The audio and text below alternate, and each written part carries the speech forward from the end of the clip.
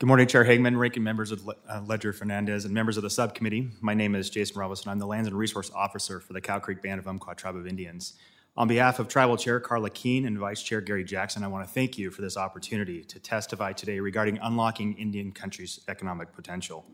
I want to first commend the efforts of this subcommittee, the administration, and tribal leaders across the country for seeking innovative approaches to promoting tribal self-governance and providing more opportunities to tribes to manage tribal lands and resources according to tribal values, goals, and objectives.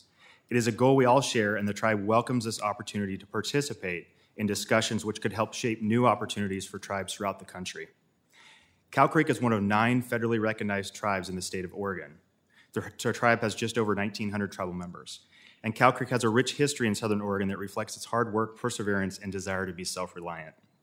Cow Creek owns and manages approximately 30,000 acres of land within Oregon, comprised of approximately 15,000 acres of fee land, 23,000 acres of trust, and approximately 30,000 acres of forest lands managed to promote the social, ecological, and economic goals and objectives laid out in the tribe's approved forest management plan. The tribe is the second largest employer in Douglas County, employing approximately 1,000 tribal and non-tribal people. The Umpqua Indian Development Corporation is the tribe's primary economic development engine.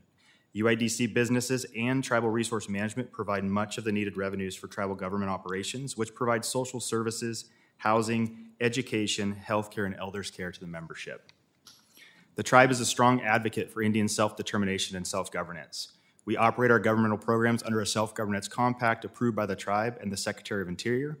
Under the compact, the tribe has been able to redesign programs and carry out activities under tribal policies and procedures rather than burdensome processes contained in federal manuals and handbooks. This has allowed more efficient operations, which better serves the interests of our tribal membership and our environment. On June 1st, 2018, the President signed the Oregon Tribal Economic Development Act, which clarified that transactions involving land owned in fee by Cow Creek and other Oregon tribes were not subject to the Non-Intercourse Act.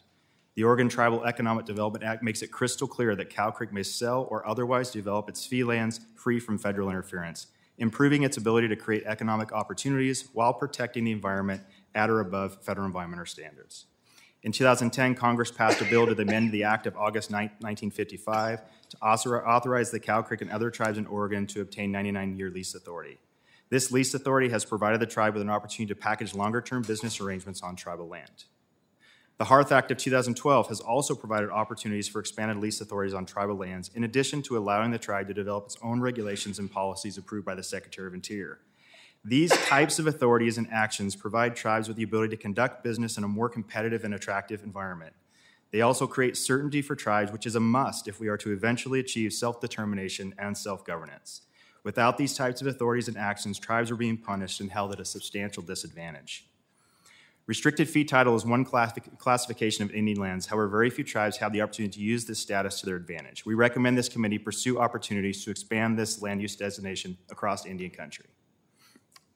The Cow Creek were one of the first tribes in the country to enter into a demonstration project established under Section 2 of the Indian Trust Asset Reform Act, ITARA.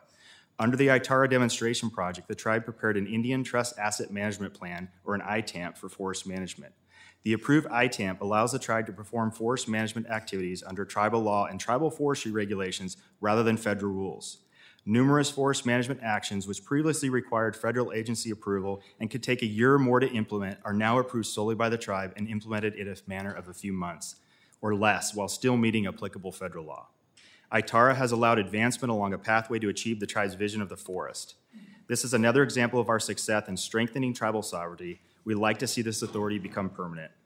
The tribe has also taken steps to utilize authorities under the Tribal Forest Protection Act, the Agricultural Improvement Act, to develop co-management agreements with adjacent federal land managers.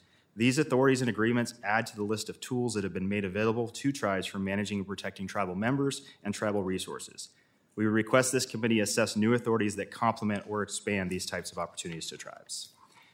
It is our hope that we can continue to work together across Indian country on a bipartisan basis to fix lingering legislative issues like the Non-Intercourse Act, 99-year lease authority, the use of restricted fee status, and others in order to provide all of Indian country the same opportunity.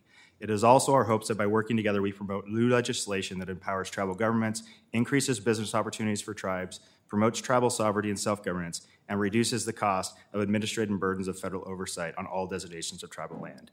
We recommend that the subcommittee look into legislation like the Hearth Act and the Indian Trust Asset Reform Act as good examples of what works well in Indian country. In closing, I'd like to thank you for the time and opportunity to present testimony today regarding unlocking Indian country's economic potential. Cow Creek is at the forefront of many of these new laws, and we would welcome the opportunity to work with this committee and to you to draft new legislation. Again, thank you, and I'd be happy to answer any questions.